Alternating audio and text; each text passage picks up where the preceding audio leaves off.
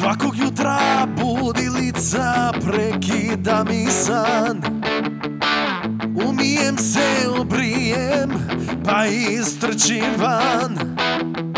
U 6:30 u auto sjedam, iz garaže izlazim.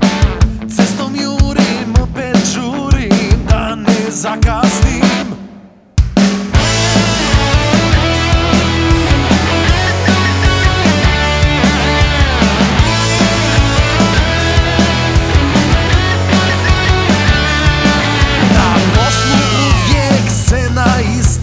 Šef je opet ljut, traži krivce, troši živce, ludi uzalud.